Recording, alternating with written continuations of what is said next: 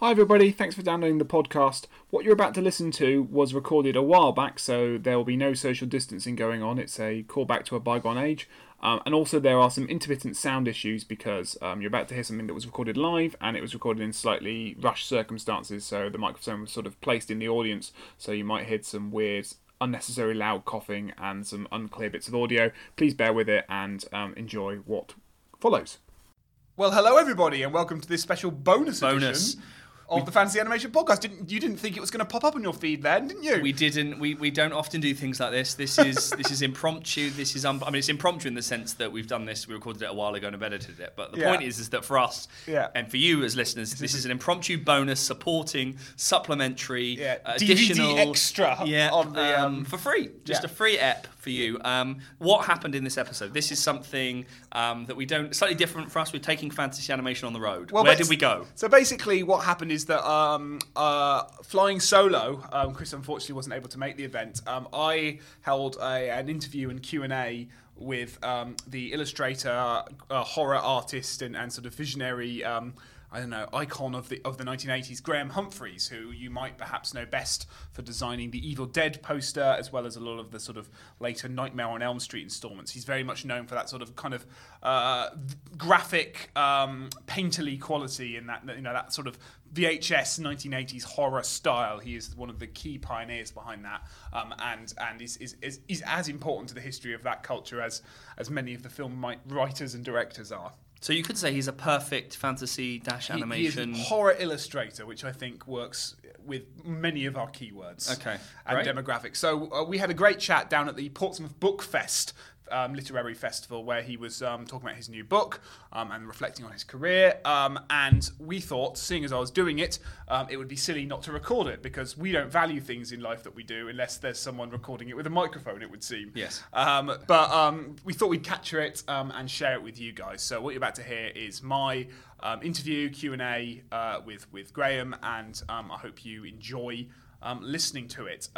If you like this podcast, you can, of course, subscribe to us on the various platforms, Podbean, Stitcher, whatever it is you're downloading it from. Please subscribe. It really helps boost our rankings and get us more visible on the profile. So give us a like, a star rating, or a retweet. You can visit the website. That would be on Twitter. You could do that. Yes. Fananim Research, Fananim Research. You can also visit the website and kind of go back through our archive of previous podcast episodes to try and figure out exactly why this is a bonus and slightly different episode than normal. Go and seek out the normal, and we'd love to hear from you if you've got any responses, thoughts, views on the kinds of things that we discuss. Get in touch via the website or social media. So sit back, enjoy the interview. If this is not your thing, if you want to just go back to the normal format, don't worry, that's coming in its usual slot. This is just a little bonus, a little snifter, garnish, a little snifter, a season of Graham. This is the Parmesan. This is the. Would you like any cracked black pepper, sir? Yes, I would. Sure. So enjoy. I was working in the lab late one night when my eyes beheld an eerie sight. For my monster from his slab began to rise, and suddenly, to my surprise, He did the mash. He did the monster mash. The monster mash. It was a graveyard He smash. did the mash. It caught on in a flash. Well, okay, so thanks very much everybody for coming. I'm sure the man I'm about to introduce needs no introduction to everyone sitting here, because Graham's work speaks for itself, but I will do the introduction because otherwise my job's useless, and then there was no point setting up that microphone, so we all waited for nothing. Yeah, absolutely. Welcome to this Bookfest event, and thanks for supporting this local event. My name is Dr. Alex Sargent. I am a lecturer in Film and Media Studies just across the road in the Eldon Building, which I can tell you for certain is about 512 steps from here, because I carried Graham's books that you can see there from it this afternoon. Very heavy and stacked full of his sort of career achievements. And this is a very informal chat with Graham about his life, his career, his work as part of Portsmouth Book Fest, but also as part of the work I do for Fantasy Animation, a website dedicated to the discussion of all things fantastical and all things drawn, sculpted, created, merged, meshed, all kinds of sort of imagery. So if you're interested in the kind of conversations we are going to have today, please do check out the website, and you can download the podcast, which you'll be starring in if the audio quality, having set all that up, is sufficient. But with no further ado, let me introduce Graham. Graham is a prolific horror artist, and has been for the last sort of a decade, is it? But I won't, Graham, for the sake of 40 odd years, 40 years. And he's going to talk us through some of his career and talk about his new book, Hung, Drawn and Executed, which I had the pleasure of reading in preparation for this. And we'll make sure there's plenty of time for Q&A at the end, so really we'll sort of riff for a bit, and then by all means ask Graham any questions, and we'll have some time at the end for him to sort of hold court and show you his wonderful items, which he's brought you. Yeah, be the courtroom gesture. So I guess the first question, Graham, from me at least, is so why did you decide to write or to construct a sort of retrospective on your career now? What were the factors that sort of influenced you to making this book, and what do you think it says about your sort of the stage of your career you're at and its legacy? Well, first of all, it wasn't something I chose to do. I was approached by the publisher. We'd met a few times before different events.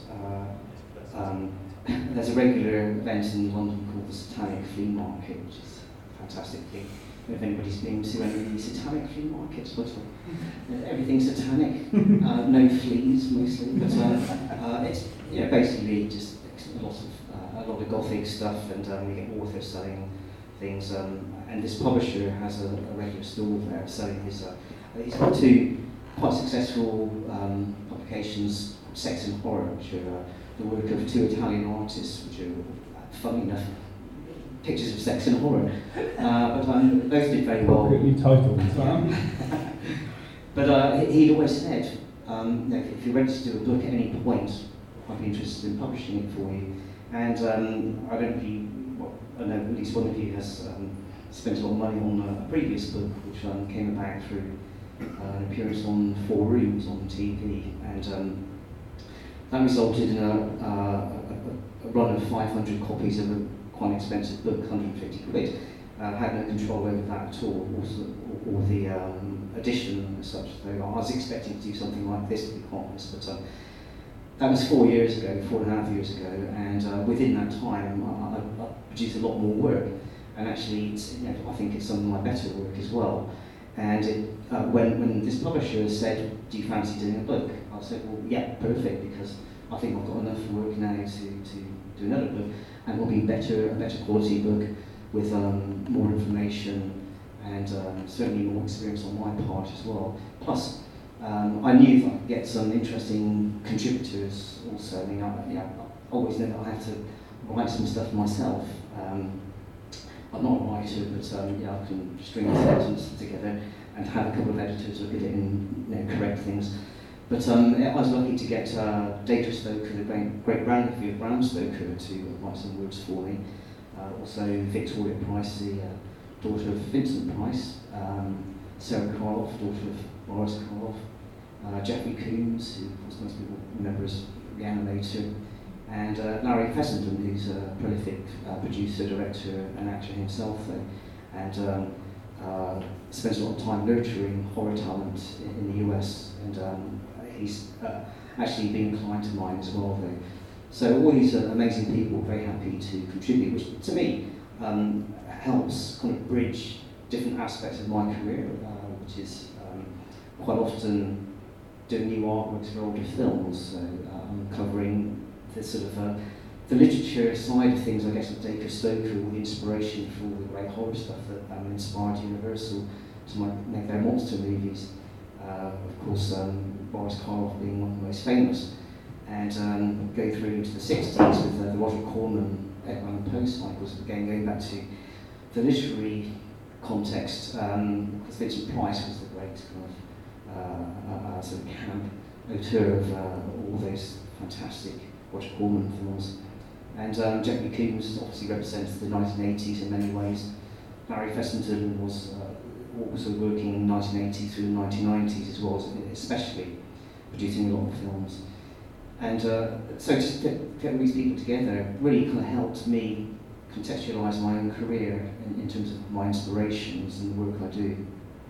So do you feel you've learned anything about your sort of career by having to go through this process, whether sort of, Well, yeah, really it makes me dig back into my childhood in many ways, all the things that inspired me then, and also, yeah, it reminded me a lot of the quite casual, random things that happen in life, though, which suddenly take you to a certain point. So, as a kid, I had no idea I'd actually forge a career doing exactly what I dreamt about doing, but I'm one of the few lucky people to be able to do that, though. So that leads me on to sort of the sort of retrospective here. And at the book, I was struck by looking at the amazing artwork and how it sort of told the story of your career up until this point. You talk a little bit about sort of your early influences. So you grew up in Bristol in the 1960s, and you talk about a sort of very eclectic series of influences that you think led you to sort of be creating these images that we know you so well for. So I wonder if you could talk a little bit more about that. What were some of your early influences that you think sort of set you on the path towards the macabre? Well, most definitely the very early memories I have watching TV, the Doctor Who, 1963, and I'd been 3 years old, so probably very little recollection, but I do remember the first time I saw the Daleks on TV and the effect that had on me, and suddenly seeing what's kind of referred to as kids' TV actually being quite frightening. And a few years later, I remember seeing The Monsters. Probably not knowing at the time that was just basically a kind of rip-off of the Addams Family, but for some reason Monsters appeared on TV before the Addams Family. Lost in Space I remember very well. And then probably later with Star Trek, some of those early episodes were quite horrific in their content. And I was quite a frightened child. But the way I dealt with it was to embrace the sort of unpleasantness and just turn it into drawings. And it's kind of exercise it in your subconscious, if you like.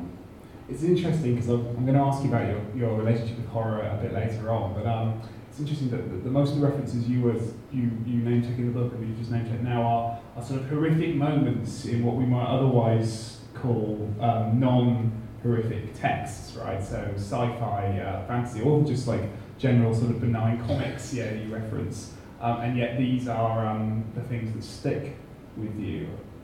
Would you class yourself as sort of always, I think people would identify strongly with a particular genre of horror, but that's certainly not the impression I'm getting at an early age, at least. That it's you're drawn to the horrific, but not necessarily horror, if that makes sense. No, I think it was stuff that frightened me, but I think at the point where I was at school and started seriously reading, then I did go to investigate where the origins of these images came from, though, which meant reading at a very young age things like Mary Shelley's Frankenstein, Dracula, I struggled with, but things like even The Hunchback of Notre Dame, it's like as a kid that's a bit of a struggle to get through. Sure. But all these books, I gleaned bits and pieces, but then Edgar Allan Poe, H.P. Lovecraft, much easier to read, although there's still some verbosity within that. But also I have to stress that the other aspect was the pop culture aspect as well, because a lot of that TV stuff I mentioned had its, that they had merchandising, so you had like toys, Daleks and such like, but also music as well. I remember a friend of mine, her father had this incredible record collection, and we used to play his singles when he was out. But he had, for this man, he was somebody who'd come to Britain in the Second World War. He was Jewish and obviously fleeing the sort of persecution, and yet had this incredibly eclectic kind of collection of books and records. I mean, amongst his collection, things like Screaming Jay Hawkins, Screaming Lord Sludge, Bobby Boris Pickett. I mean, all these kind of silly things, like Monster Mash and Vampire Mary, I think was one of Dracula's Daughter was the Screaming Lord Sludge record. But we loved all these kind of odd, weird things which seemed to cross-reference with all the strange universal horror films as well. So as a sort of pop culture kind of miasma, if you like. That's what I was drawn to, just all the different influences coming in. And they all seem quite colourful. And I remember, we used to play this record, Dracula's Daughter. It's a terrible record. But Scriven Lord was quite a controversial character at the time. Of course, he later in life went on to form the Monsters Raven Looney Party. Sadly no longer with us, but at the time he was quite a controversial figure, often appearing on stage with sort of, naked ladies. And I actually did see him once before, and he was terrible. He supported one of my favourite bands, the Chorus. And I remember he was brought on stage in the coffin, these coffin bearers, and performed the first song from inside the coffin. We all thought, it's fantastic. Then the coffin opened, the second song he came out, I thought, oh my God, no. He was actually booed off after about 3 songs. So all these sort of, as you said, it's miasma of different images, different cultural things. I've done a little bit of work in my own research on the sort of, the 1960s, 70s context of what you're calling pop culture. But I guess at the time it's not necessarily, it's popular, but it's pop culture in the sense that this is not stuff that your parents necessarily approve of. This isn't the mainstream, No, right? it isn't. Yes. So I was interested in as to why you react about that. Were you conscious that what you were doing had a certain cult, rebellious? Yeah, I think it was a moment when my dad said, made me sit down and said, "We need to talk to your son." And I thought, oh, obviously it's. I think you realise something's taboo suddenly. You think, goodness, it's obviously quite interesting. Yeah. If parents are worried, then it's really interesting. Yeah. So did you like that the taboo nature of these completely. things? I mean, it's interesting because the stuff that worries people, which actually is harmless, you think, well, why are you worried about it? Yeah. It's not hurting you. It's not hurting anybody. But there's something there which the alarm bells were going off, but I'm not a mass murderer. Yeah. Good to clarify. But, it's a fascinating sort of an era, and I think we can talk more about it when we get to the 80s. But to stay where we are, what age did you start to realise that you wanted to channel this enthusiasm? You said you drew from an early age. Yeah, At what point did this crystallise into an ambition that there was an artistic outlet here in these images and ideas? Yeah, like most kids at the time, at a certain age you kind of draw dinosaurs. I drew lots of dinosaurs as a kid, and lots of volcanoes and Daleks and skeletons. So that's just the only thing I ever drew. But I think by the time I got to secondary school and realised that there was something I could work with, and the teachers obviously felt there was some sort of talent they could nurture. And I was lucky to have some quite good teachers at school. What sort of stuff were you drawing for them? Well, did they approve? I had this fascination with old sailing ships for some reason. The Cutty Sark in particular was, I think it must have come out of music lessons. And again, it's that weird thing, music and horror. I was introduced to a piece of music called Dance Macabre. So that's all Dance Macabre, and it was a Sorcerer's Apprentice, and you can realise actually, well, this kind of weird classical stuff also has all this weird horror content as well. So that kind of really drew me into the sort of classical side of stuff as well. So it kind of seemed to be coming from all different directions in a way. So I was feeling a call, if you like. So I think the sailing ship thing I know came from a particular piece of music, the Tam O'Shanter Overture, which our lecturer at school explained.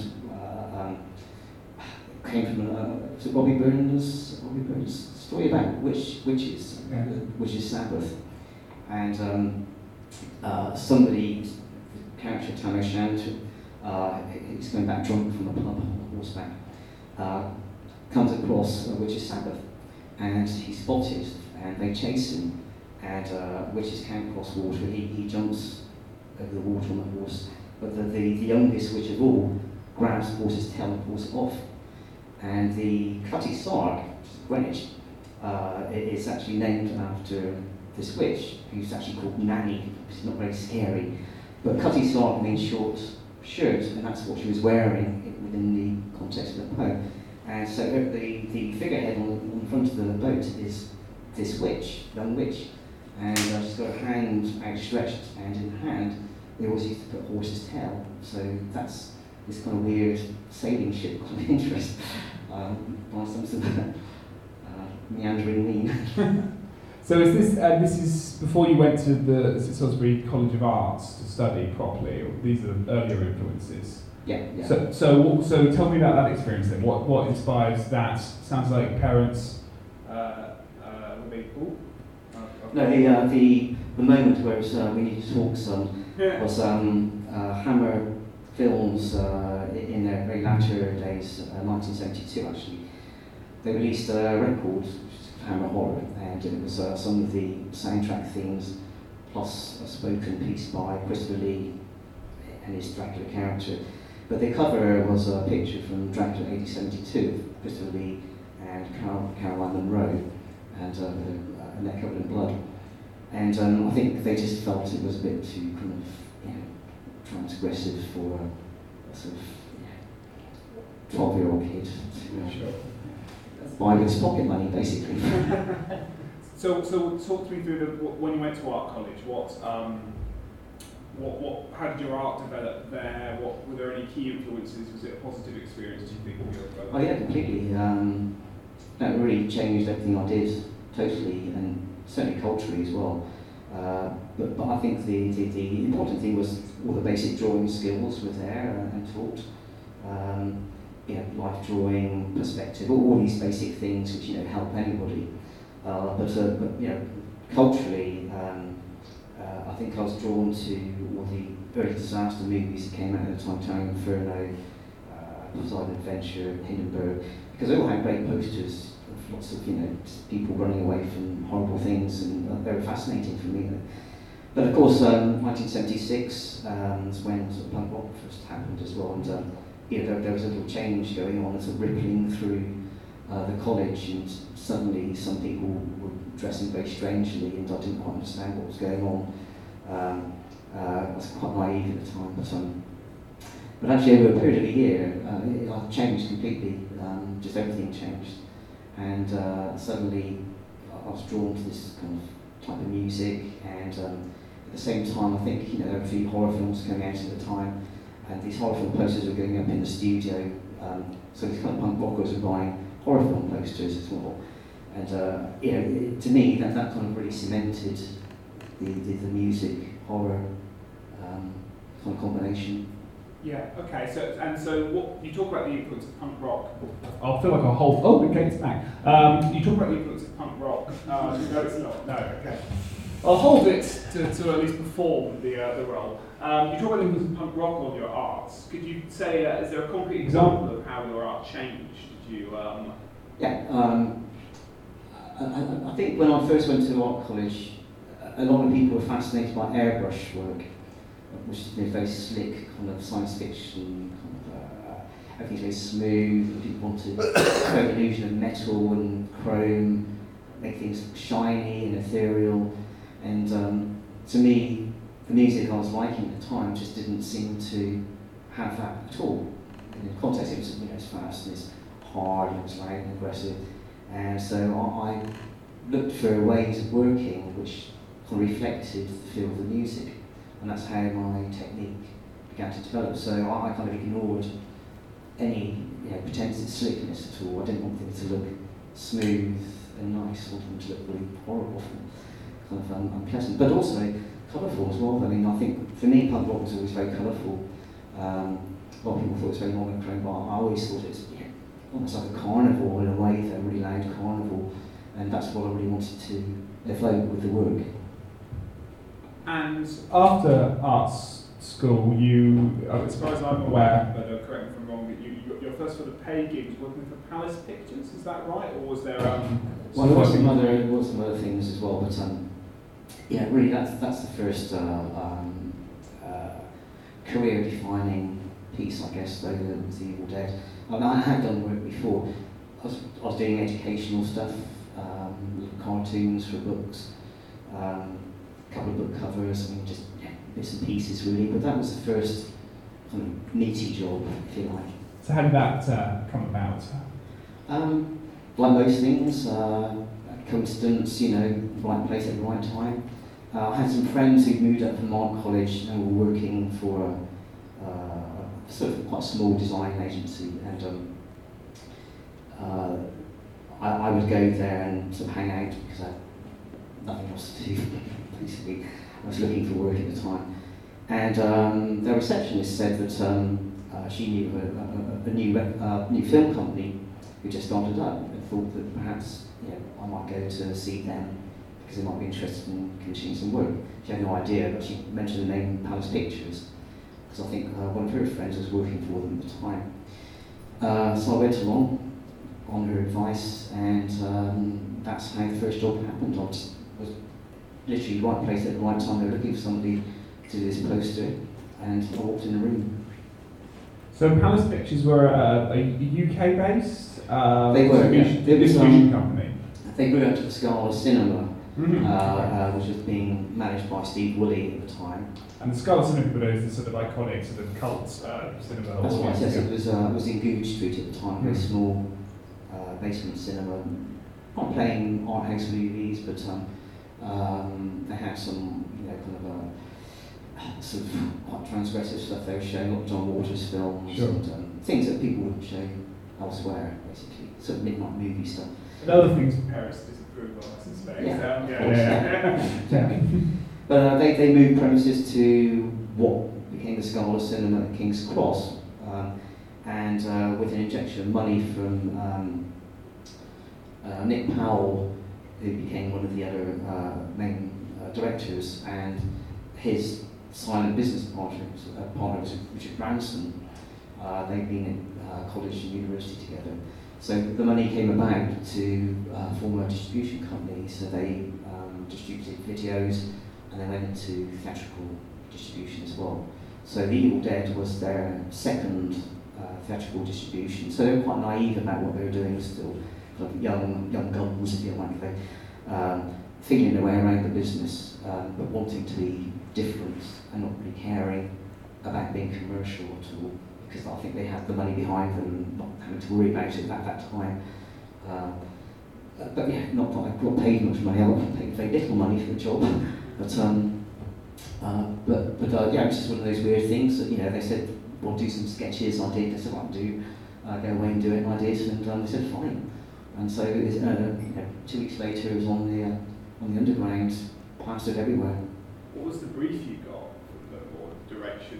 They just said, "See the film, see what you think, and do what you want." Okay, all right. So you had quite free. So that's so. Having to teach the creatively minded at the moment, I know the easiest way to stress out my students, at least, is to give them a brief that's do what you want, because they don't understand what they need to do in that case. Did you find that daunting, or did you? Most clients do know what they want. Yeah. These people didn't. Yeah. So how did you go about sort of approaching the task? Yeah, I watched the film. I sat in the Scala Cinema on my own, and got a bit frightened. It was a full uncut version, and I had no idea what I was going to be watching at all. So I came out slightly shaking, but but actually excited. And I thought, wow, this is quite new. This is really unusual. I've never seen anything like it in my life. And I literally just went home, and then they called and said, "What do you think?" I said, "Well, I liked it. Of course I did. I'd be very happy to do the job." So for me, it was all a question of just looking through the stills. They said, "I had a envelope of about 12 black and white pictures, and I could tell the film was quite scratchy and low budget. So I didn't really have much stuff to work with, so it was all about concepts, and just taking some of the motifs from the film and just throwing them together. So you've provided us with 2 slides that you've critically told me were influences for the posters that we've seen a few times. So I'll hand this over to you because I'm none the wiser. But this is slide number 1. So talk us through that. Yeah. If anybody's heard me talk before about horror film posters, I like to say they began a long time ago.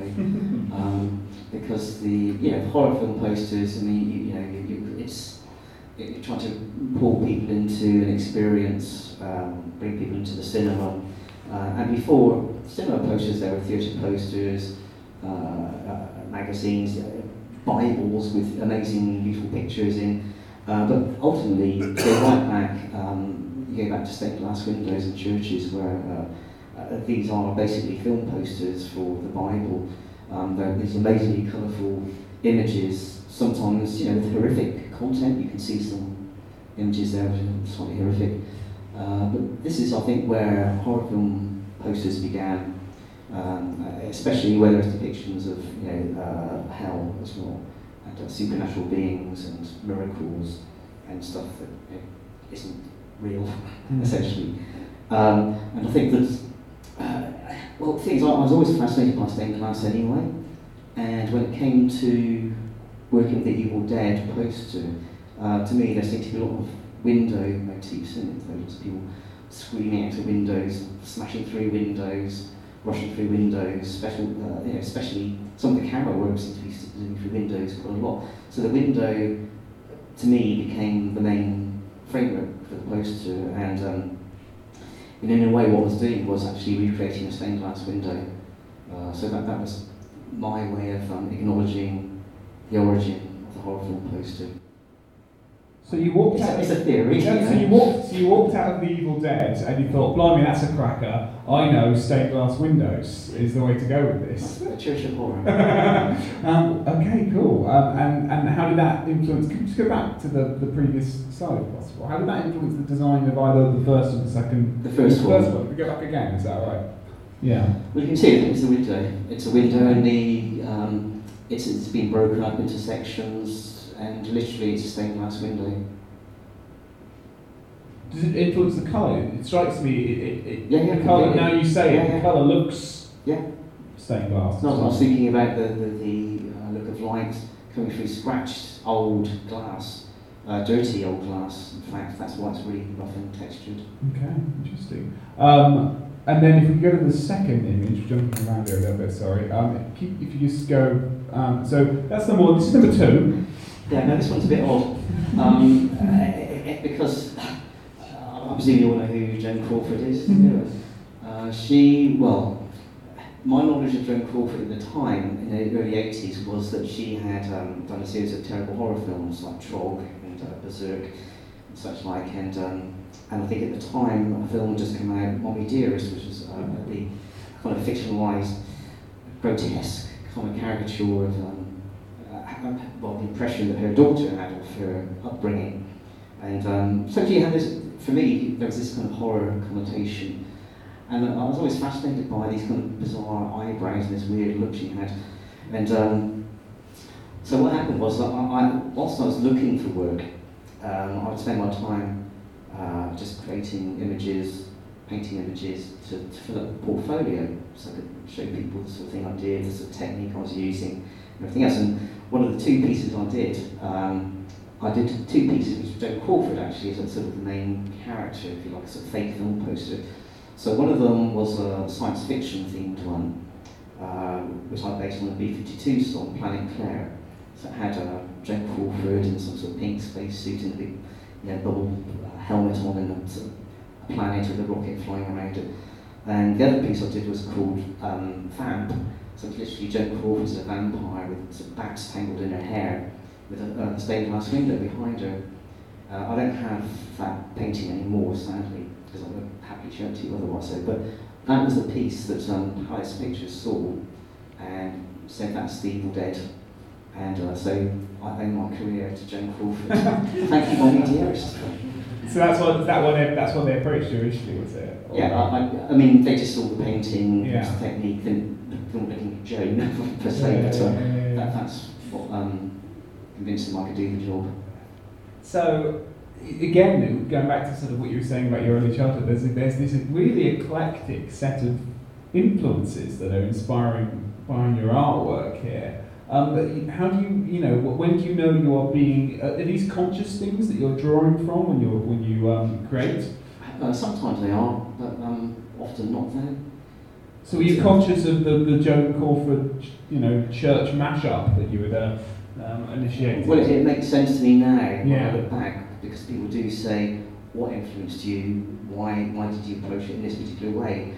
And it's then you kind of really begin to kind of study what it is actually, what's going on in your head at the time, and the things that interested you, the things you were seeing, what you were doing.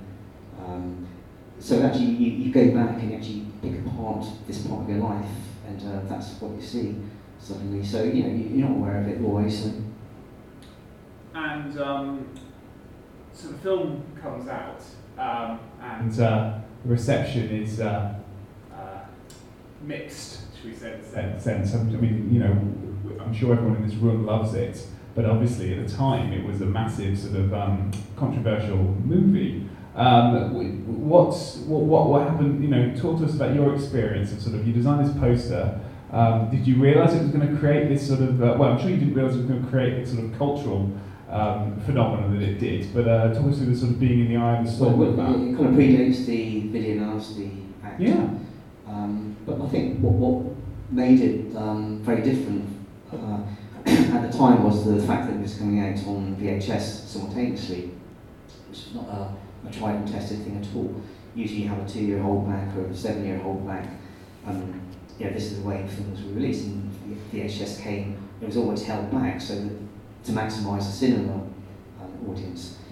And I think what they thought was that it was a B movie, horror film, the sort of thing that you want to go on late at night with mates and get drunk and stuff.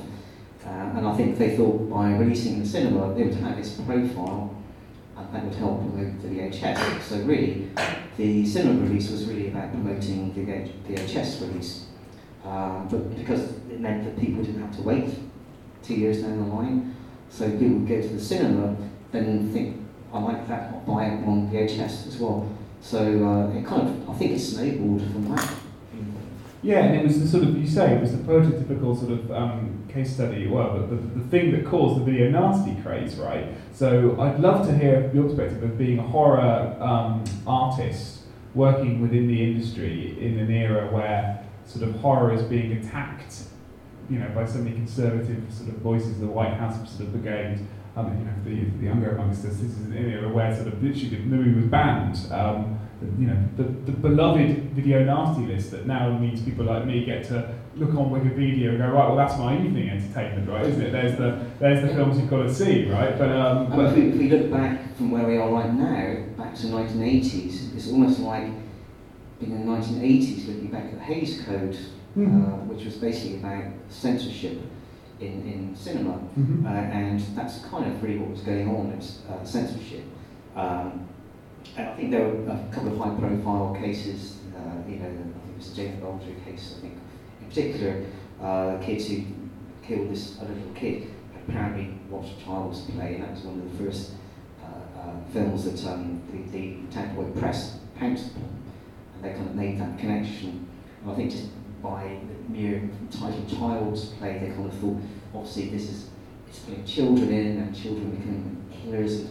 And it all got a bit sort of mad, but there were other issues as well. And these are all covered in, there's a fantastic documentary called Video Nasties, which I'm sure some of you will have seen, that Morris and Jake West put out, Nucleus Films, which examines all of this though, so that's where you need to look really. It's quite a complex story, but for myself though, it didn't really affect what I was doing. Very occasionally I would do a VHS cover, for instance, and they would just say, can you just tone down this aspect? But the thing is, I was already aware of what was acceptable and what wasn't. So mostly I would always work with images that I knew would go to print without problem. Because obviously I don't want to waste the client's time, they don't want to waste my time either. So you have an awareness of what's appropriate and what isn't. Was there, this is when my knowledge shows, was there a list of things that are appropriate? Compared to the Hays Code, that literally had a list, don't put this in, you can put that in. Or was it more sort of feel your way through it kind of process? Yeah, I mean, there have been some censorship at the cinema, I think probably in the 1970s, there were some issues that people had, especially with colour. Virtually every film was being made in colour suddenly, and there was this whole thing about blood on breasts, which was almost forbidden, and so that had some sort of kind of early, I guess, influence on the whole video nasty thing to an extent as well. I mean, I think that everybody looks back now and thinks, what the hell was that all about? It just seems, kind of quite hysterical. But there were other things at play though, and there was the Tag War involvement, Thatcher's government, and there were other things going on which really played into that, and it was about sort of appeasing certain things. Yeah, absolutely, and I'm just amazed that, I don't know, because your artwork never got sort of, you could have literally been the poster child for this movement, right? Yeah, the images you're creating, by being effective in what they're doing, are probably helping to stoke both, the paradox of the video nasties is that I'm sure the distributors partly didn't mind it, because it kind of, in a way it sold to the core audience quite well, right? But I mean, the stuff coming out of Italy was far more, contentious, really. I think what I was doing was quite tame in comparison. So let's talk about it. So you did a few more with Palace and another iconic image on here from the Nightmare on Elm Street franchise. Tell us the rest of the story of how that progressed. And how many years did you end up working for them? And are there any posters that you're particularly proud of? Probably until they finally closed their doors. I think. What was that? Registration. Was it 1990 something or other? I believe. So, they became quite a big company, overstretched themselves. Went into film production with some success, but then some failures as well. And it just happened. Was ego and money, and the market changes. All these things that happen to companies. It's a cyclical thing. Quite often I've seen over the years. So Palace came to a natural end. That mantle got taken up by other companies. Particularly Tartan Films, for instance, and perhaps later Arrow Films to an extent, though, picking up the same sort of type of material. Tartan again overstretched themselves, I think, went to production as well, and that's where they again made the same mistake as Palace in many ways. So, for a little while, Palace were the biggest independent distributor in terms of the type of films they were putting out and the success they were getting. The other thing they were very good at was marketing, and that's not my work necessarily. It's more them choosing how to market films. And so if I was part of that mechanism in some ways, they would decide not to use the American poster, but do something specifically for the UK market. So with The Evil Dead, they felt that something quite different was needed, and this happened with also Nightmare on Elm Street, although the US poster is an illustration anyway, though. Yeah. It's quite a beautiful illustration, but they just wanted something quite different, though, and they couldn't quite identify what. Again, but they said, just do what you think, and say, this is what I thought. Do you want to talk us through what you thought? What I thought, yeah. What did I think? Well, I knew it wasn't an Evil Dead, and I knew that the approach had to be, there's no stained glass window going on here, but I wanted it to be quite muted, pretty much a single colour poster, almost monochrome. My influences, again, in the same way you would not recognise Joan Crawford in stained glass in churches, in The Evil Dead, I was influenced by some French artists from the turn of the century, people like Jules Chéret, Alphonse Mucha, some of the Art Nouveau artists, and it's not apparent at all, but I was looking at their techniques and the way they used images, and that's what I brought into this. So if we were looking at Joan Crawford in Stained Glass Windows in the first poster, we're now looking at turn of the century Paris and Prague for this one. Well, it's good. If we're managing to put this out there, then this is where I say in the podcast, students listen up, because having interviewed a few artists, I found that the more eclectic the interest, usually the better the work. Yeah, there's this perception that to be a good film poster designer, you need to study those film posters, but actually what you're talking about is a much broader sort of artistic field. I think it's important to be open to all influences, and you get people who want to do horror film posters, DVD covers, Blu-ray covers, and they just focus on the one thing, which is like, here's the horror film, here are the images in the horror film, that's what we want to do. But they're ignoring everything else which is going on around it, and all the other possibilities that are out there. And you just have to keep an open mind. I mean, ships, for instance. So who would have thought? But it's all part of the bigger picture in a way, though. And if I hadn't seen the work of George Sherry, this poster would not be what it is. It'd be something completely different. But you see, what I'm doing, I'm not focusing on the film. I'm focusing on the things that the film evoked for me, though, if you like. And that's really, I think, key to what I do. It feels a bit of a sort of lost art in today's, age. Probably since we're talking about the 90s onwards, film posters have become exercises in sort of capturing the stills of the film, right? And what you're talking about is an artistic response to the movie. Am I barking up the wrong tree here, or do you feel that way about? No, I think it's very simple. We all know that desktop computing changed everything. Of course it did, and it was inevitable. It was going to happen. And for a little while, it was just imagined that Photoshop work was going to be the cheaper option over illustration work, because a lot of illustrators were very busy at the time. I was, and many others as well. There were a lot of illustration agencies in London at the time, always busy, looking for new illustrators, and there was a lot of work for people, and they all kind of dried up suddenly, early 1990s, and Photoshop just took over completely. And in many ways, it provided a novel, new look to things, and people were drawn to novelty, of course. And so it changed everything. My work didn't dry up because I was, again, influenced by other things and doing other work as well. Educational books, as I said, magazine work. I mean, all the stuff you'll never see in any of these books. It's quite dull, mundane stuff, but that's what I had to do to survive there.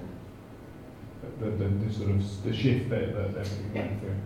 So I guess that's it. It's a really good moment to talk about your technique a bit, if you don't mind. So again, I'm going to defer to you on this. You provided with a few slides that are taken directly from the book that explains your process. And I think for readers who are interested in how you develop this innovative sort of the Humphreys look, you provide this really kind of great blow by blow sort of take on a particular poster. Do you mind talking us through the various the process that went behind developing this? I think for me there's no secret about what I do, and I would happily teach if I were not busy.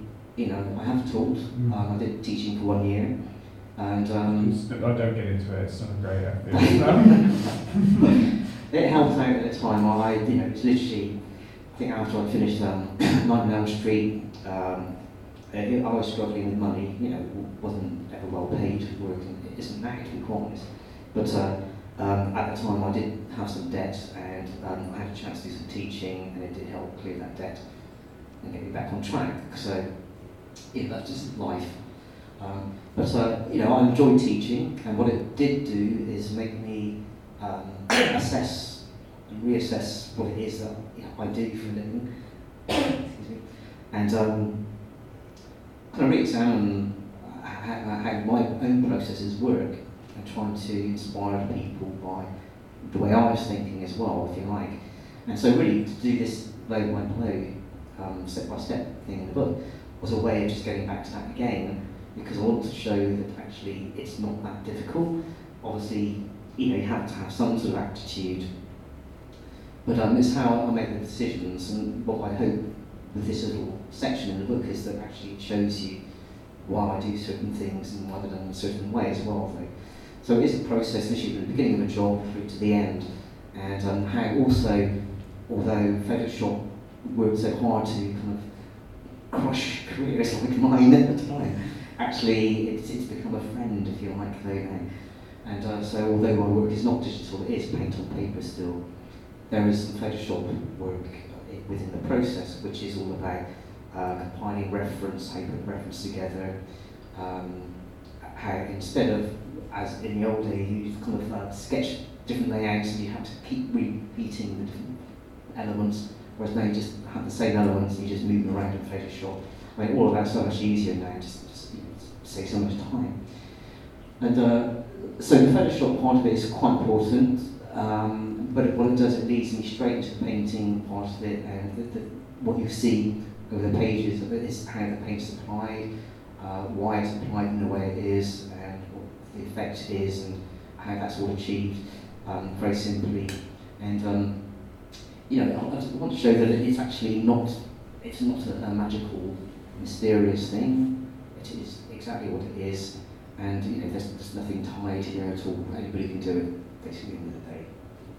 Well, That's very I hope modest. you don't, because I don't want to get out of work. yeah. I was going to say that. I don't Competition, think thank you very I much. don't think you do it as well as you. What is the story of this particular piece, if you don't mind? This is a book cover. Actually, the book still hasn't come out yet. Okay. It's I think it's called the Boris Karloff Companion, and it's a collection of ephemera, advertising, and posters, everything pertaining to the career of Boris Karloff. And my brief was to create a cover which had some of the iconic roles he played, and I was given a list of about 12, 14 different characters, and it's my job just to sit through those and decide which ones were the most visually exciting for the cover. And they're the obvious things, obviously, but some stuff, the material wasn't that great to work from, whereas other pictures were really crisp, and the lighting was quite fantastic. So you're always going to concentrate on stuff that's going to be the most visually interesting for the viewer. And it's all about just how you compile those and create a hierarchy, if you like, though, with certain images being bigger than others. And we all know that Frankenstein's is the big role that's so important in his career. And also playing around with the latter career as well. So it's well, I've got the earliest picture there, Frankenstein, right next to one of the later Roger Corman roles he did, though. And for me, it's very important to bring those together right away up front in the image, and then the other roles around, and I kind of play around with the way he played around with his own characters and characterization as well. And how long is this process? Has this always been? Was there a point where you settled on this process? Have you ever settled on one process? Or? It's a pretty standard process for me now, and it's literally all about deadlines and how long things take to do. It's like literally getting A to B as fast as possible. Literally because everything has a budget, and if you work longer on something that budget is really paying for, then actually you're then paying them to do the work, and you're not working, if you like. So at the end of the day, you have to survive, you have to pay bills and everything else. So I have to be quite brutal about the amount of time I spent on the job.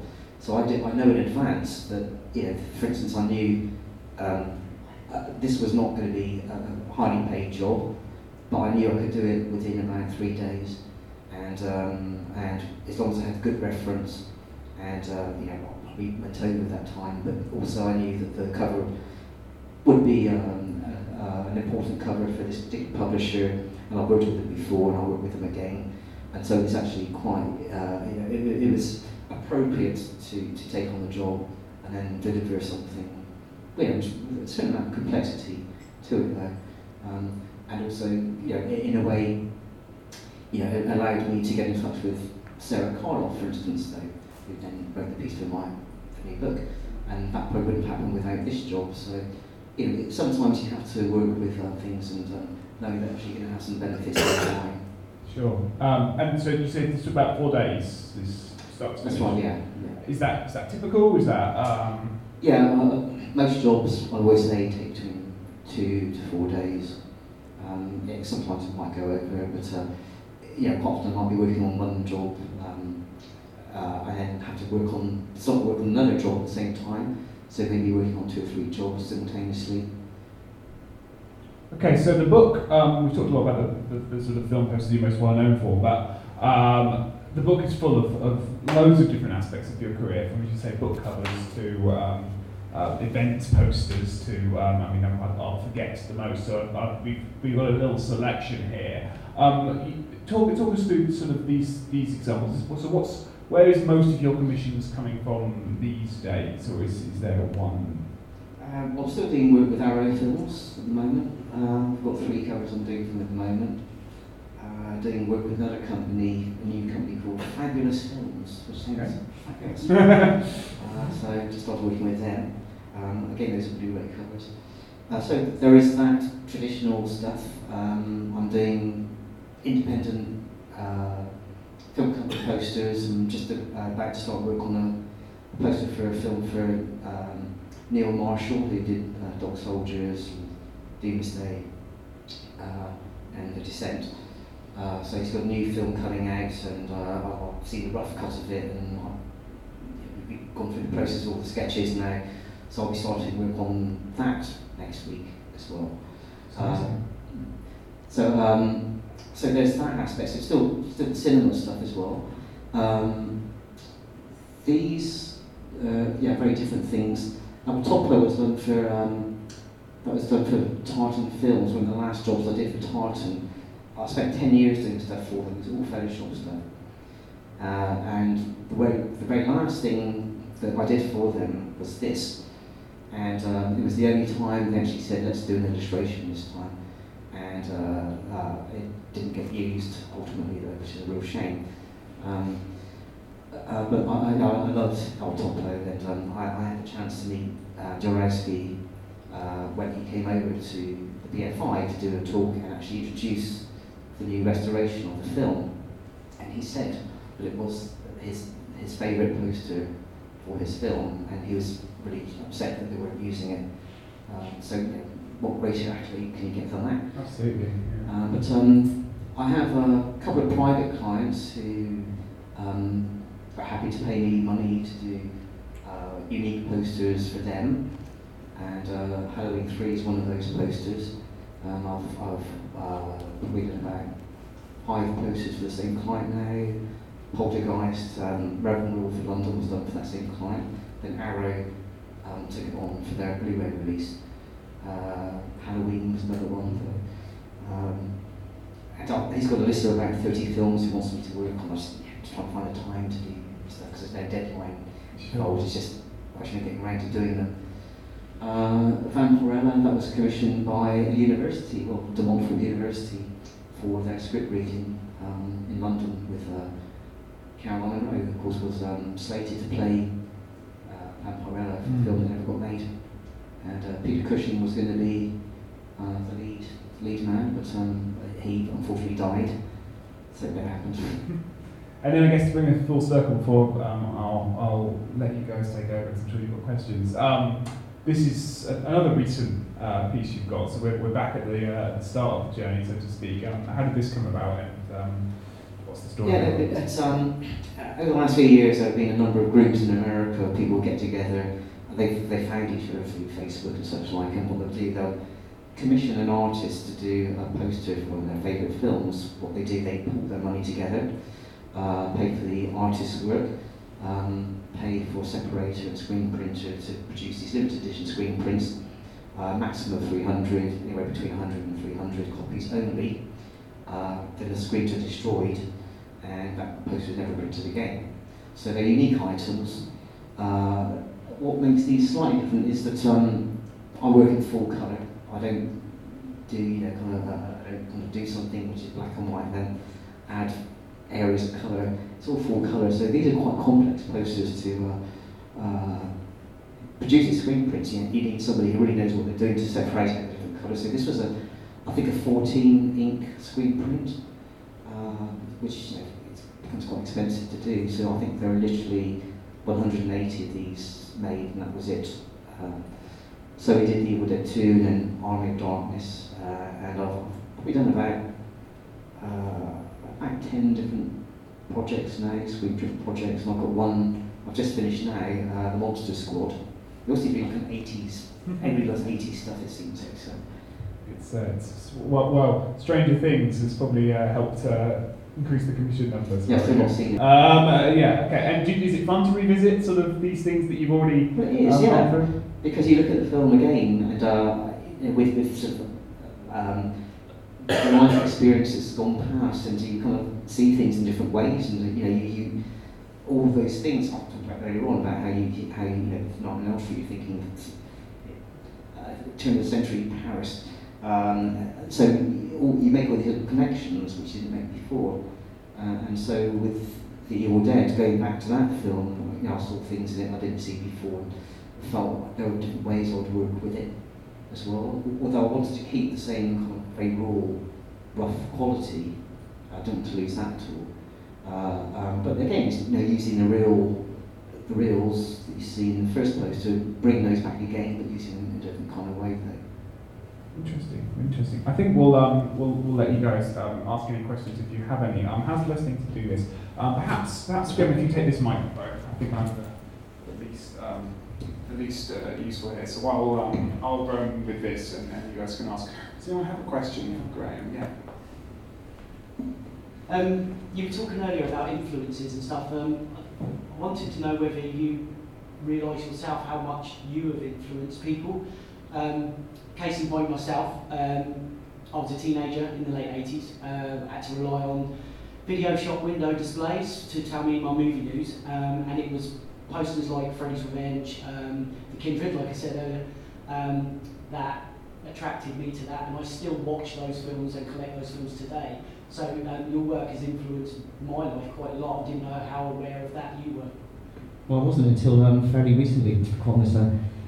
Literally within the last 10 years, people have been telling me that what a difference seeing some of those images I painted at the time had made to their lives. And of course, you don't even plan that at all. They have no idea.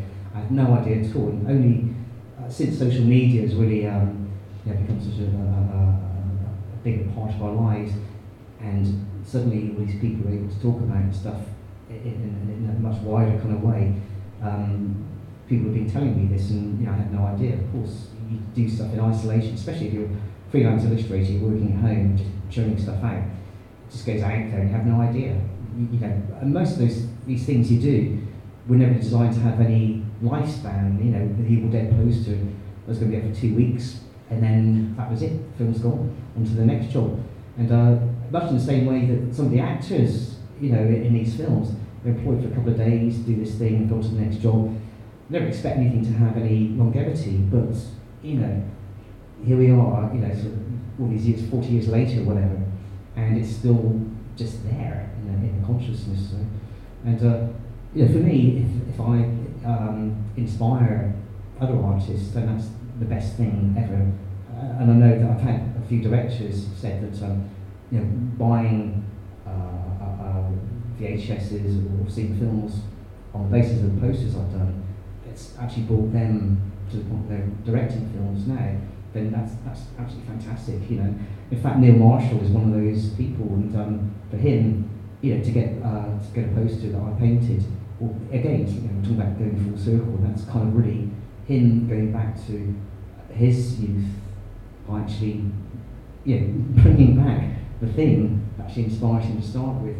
And I do it myself. I look for things that inspired me when I was a kid, and I still keep going back to those same things, just to kind of just rekindle, that excitement. And I think it's vital to do that. Though. I mean, I never feel that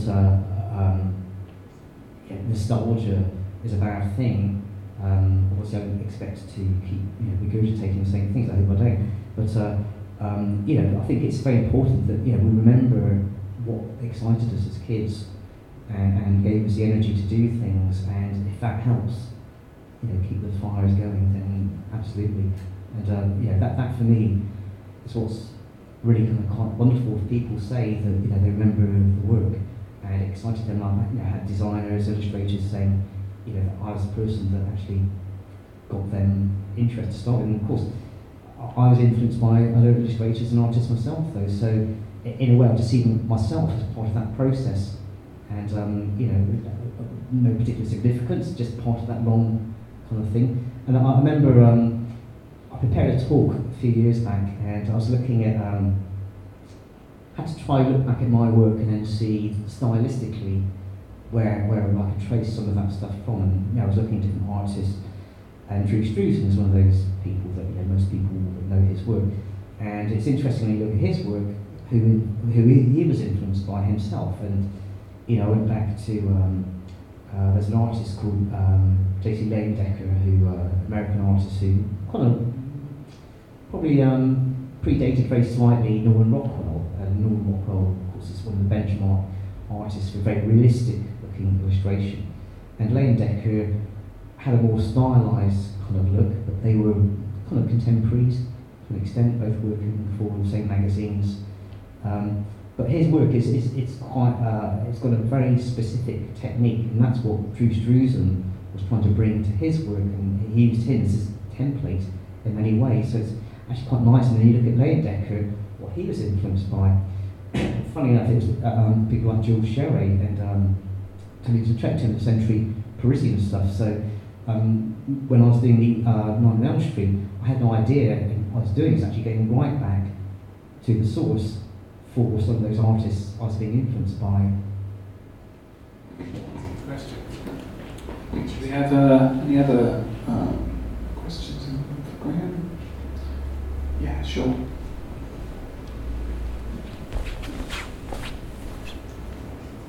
Hi. Hello. I was watching Richard Stanley's Hardware recently. I noticed in the DVD there was some postcards which storyboard images which I think were by you. I just wondered if you did much storyboard work, and if so, how closely you work with directors when you're producing that or producing posters, whether they had any particular way they wanted you to do it. And also, what was Richard Stanley? The Richard Stanley thing was quite altered. That came about again. It was a Palace Pictures production, and I remember actually I went with Steve Woolley in a pub one night in Soho. They had a little office, Palace Pictures at the time, a little news office, and there was a pub called the George, still there in is it Wardour Street, perhaps. And that was the Palace Pictures pub, if you like. They said literally when they finished the evening, they all piled in there. And I'd quite often go along as well because they were quite good mates. And Steve said, I've got this young writer, director, we're going to make this film for him. It's a low-budget horror film, and Richard wants somebody to storyboard it. He would do it himself, but he doesn't have the skills. Would you mind doing it? And I said, well, I've never storyboarded before. He said, well, it doesn't matter. He said, literally, if you could do it for nothing, that'd be fantastic. And I said, well, I can't, I have to live. I said, well, we'll pay you some money, it'll be fine. So I was introduced to Richard, and it turned out that one of his favourite posters was the poster I painted for Creepers, the UK release of Phenomena, Argento film. And so he got quite excited that I might be involved in this project. And we did get on quite well. And the storyboarding process was quite alarming in many ways because he didn't know how to deal with the storyboard artists. I didn't know how to deal with the director. I didn't know what I was doing. He didn't really know what he was doing either, but somehow we muddled through, and that happened. So after that, Richard quite enjoyed the process, and we found that we could play off each other because I had films that I loved very much that he hadn't seen, and so I would suggest ways of doing scenes to him, which seems now completely arrogant to tell the director how they should direct their film. But he was a very open person anyway, though, and still is. And so he enjoyed the experience. So when we went to when he made Dust Devil, he came back to me for the storyboards of that, and ultimately, of course, on Dr. Moreau. But I have to say that I don't enjoy storyboarding. It's a lot of work, and it's very draining, I find, as well. And I did do work with a Spanish director, Alberto Sciarra, I think his name is. Made a film called The Killer Tongue. Have you seen Killer Tongue? Yes. Poodles and nuns and gore. A very silly film, but I had Tenfold Tudor, and that of course had Robert Englund in cameo role as well. So I storyboarded most of that for him, and I quite enjoyed that actually because it was such a silly film, and it's just good fun to do. And he paid quite good money for all my time, and I had the time. I wasn't that busy. Then I've storyboarded for a couple of other directors, but again, it's just so time-consuming. And the last time I was asked, I just said no, can't do it because I've got work on, can't do the time it takes. But I did enjoy the process because it taught me a lot about the filmmaking process that I hadn't really considered before. So it gives me an insight now into films and the way directors work. So, for instance, doing this poster for Neil Marshall right now, I have some idea about his thought processes, and it allows me to then consider the imagery I choose for the poster because I know what he's trying to communicate with his images, and I'm trying to second think what he would like me to do on the poster. And so it has been a useful process for me. Richard did talk, we met about 4 years ago. He's been trying to make Colour Out of Space for a long time, and he did say it was going to happen and would I be interested in doing some storyboards for him, and I just said I'd love to, but I just it's not practical for me to do. So yeah, but I as much as I'd love to work with Richard again, I'm not going to do any more storyboards with him. And especially after the Dr. Moreau thing as well, we did so many storyboards of that. I was invited to Los Angeles for 3 weeks and did storyboarding for him in a hotel there whilst he was trying to cast the film there. Then we went to Cairns in Australia for 3 weeks and did some intensive storyboarding there just prior to the beginning of the film, beginning of the shoot. And it was it was a fairly miserable experience. He was under a lot of pressure, and I didn't get to see Australia at all, so I was just stuck in a building just storyboarding all the time there. Saw lots of lizards because they kept falling off the ceiling onto mine. I had to keep brushing them with paper. But yeah, it's hard work, and I don't. I'd rather spend my time doing other stuff. Thanks. Do we have any more questions? Yes. We regularly attend the Fight Festival and I know you do the posters at the festival every year. Can you tell us how you got involved in that and how you got the designs for the posters? That happened through a mutual friend, Christopher Fowler, who used to run the Creative Partnership, where I still have some desk space now to this day, and I go in there pretty much every day and do my own work there, and occasionally do bits and pieces for them as well.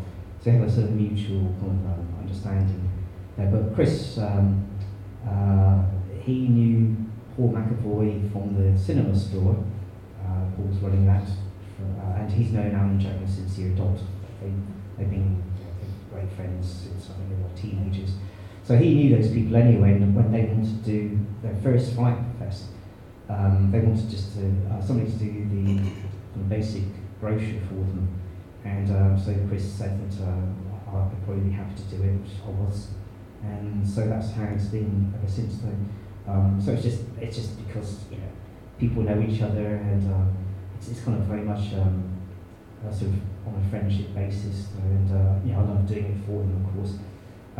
It's not a well-paid thing each year I do, but it does mean I get a free pass and get to see lots of films. So yeah, the challenge is every year to come up with an image which it captures something of that year's spirit, if you like, in horror. And no doubt, come it's usually around just after the Glasgow thing which is coming up, or it's just about to happen, isn't it? I think. Is it this weekend or the weekend after? They'll start thinking about August, and so I'll get a phone call and the free lunch, which I get every year, and we'll discuss the poster. They won't have a clue what they're doing with it, but I'll go away and think about it, and then come June, I'll give them an image, and that's how it will run. And of course, each year, we've got the four guys there. Each year they say this is the last one they're going to do. Alan's always about to retire, but he never does. Or Ian has a heart problem and says he can't do it anymore, but he does. And they keep on going until they drop.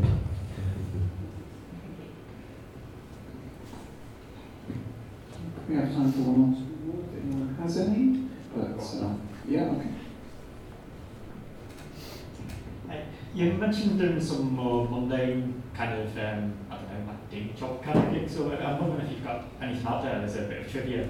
which you've done that's totally not related to any of this, but you're sort of proud of? Or Yeah, people keep finding bits and pieces. It's really annoying.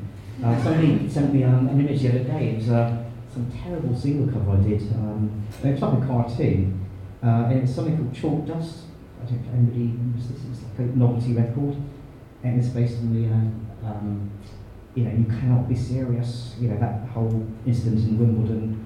And somebody, there's this absurd moment. Who was the tennis player? John McEnroe. Thank you very much. So, yeah, somebody thought it was such a silly thing. They started to make a novelty record out of it, and I was in the cover for that though. I've done stuff with Mother Care. Parenting magazine seems unwise, but I have done that. Yeah, lots of very random, odd things. I think I did something for Saga Holidays once. I mean, literally, there's stuff. I've done so much stuff, and it just jobs you do, and you get paid to get them. And that's it. It's all deeply embarrassing. Any more, or is that a good bombshell to yeah, sure. What's the piece of work you're most proud of yourself? Any one piece of work, if you had to choose one It's always tough. I get asked this quite a lot, understandably, and of course each year I've done other stuff, and you kind of most artists don't like what they do. You kind of do stuff, and all you're seeing is the failings within that work and where you could improve. And so I don't like my own work generally. I mean, I understand that I've done it to the best of my ability at that moment in time, according to the circumstances and deadlines and everything else. So, but I do. There are a couple of pieces I do look back on and I think actually that wasn't that bad. And one of those would be Freddie's Revenge. The black poster of Freddie in the school bus. That's probably still one of my least embarrassing pieces when I look back. But also, I think the artwork I did for The Thing recently, I feel quite happy with that because I know that I tried to make it something different to what I'd done before. And actually, talking about the stained glass window thing, we have one image here, unfortunately, but what I did do, I kind of went back to that idea slightly, although rather than recreating stained glass, I decided to turn it into a religious icon. So Kurt Russell's character is basically Jesus, and the flying saucer makes a halo over his head, and it's quite clear when you see it. It's a religious icon, basically. So I like playing around with sort of little ideas like this, and I think religion has it is like music and horror. I think religion and horror go together so well because I've always told people that the Bible is the first horror and science fiction anthology on the planet, and it remains so. If you want images of horror, you go to the Bible because it's got some really nasty stuff in it. Yeah. Okay. Well, thank you very much for just a second. I'll give you 20 seconds to plug some stuff. So if you're interested in these kind of conversations, you can visit the website fantasyanimation.org, fantasy-animation.org. The podcast for this will be up when I get around to editing it, so in a couple of weeks. So if you want to hear yourselves cameo, you're welcome to do so. And we've got episodes featuring Andrew Whitehurst, the VFX supervisor of Ex Machina, Oscar winning, and an episode on Brazil coming up soon with filmmaker Hope Dixon-Leach, who talks about it. So that's me. You can find us on Twitter, Fananim Research, FANANIM Research, as well as on Facebook. Graham has some books to sell if people haven't got their copies yet, and you've got some artwork as well. There's some A3 prints, A2 prints, and some fridge magnets. So do come up to the table and ask any no pressure at all. You've got, and you're happy to hang around for a bit if you want to ask some final questions. But thank you very much for coming, and let's thank Graham for his art and his work. Thank you.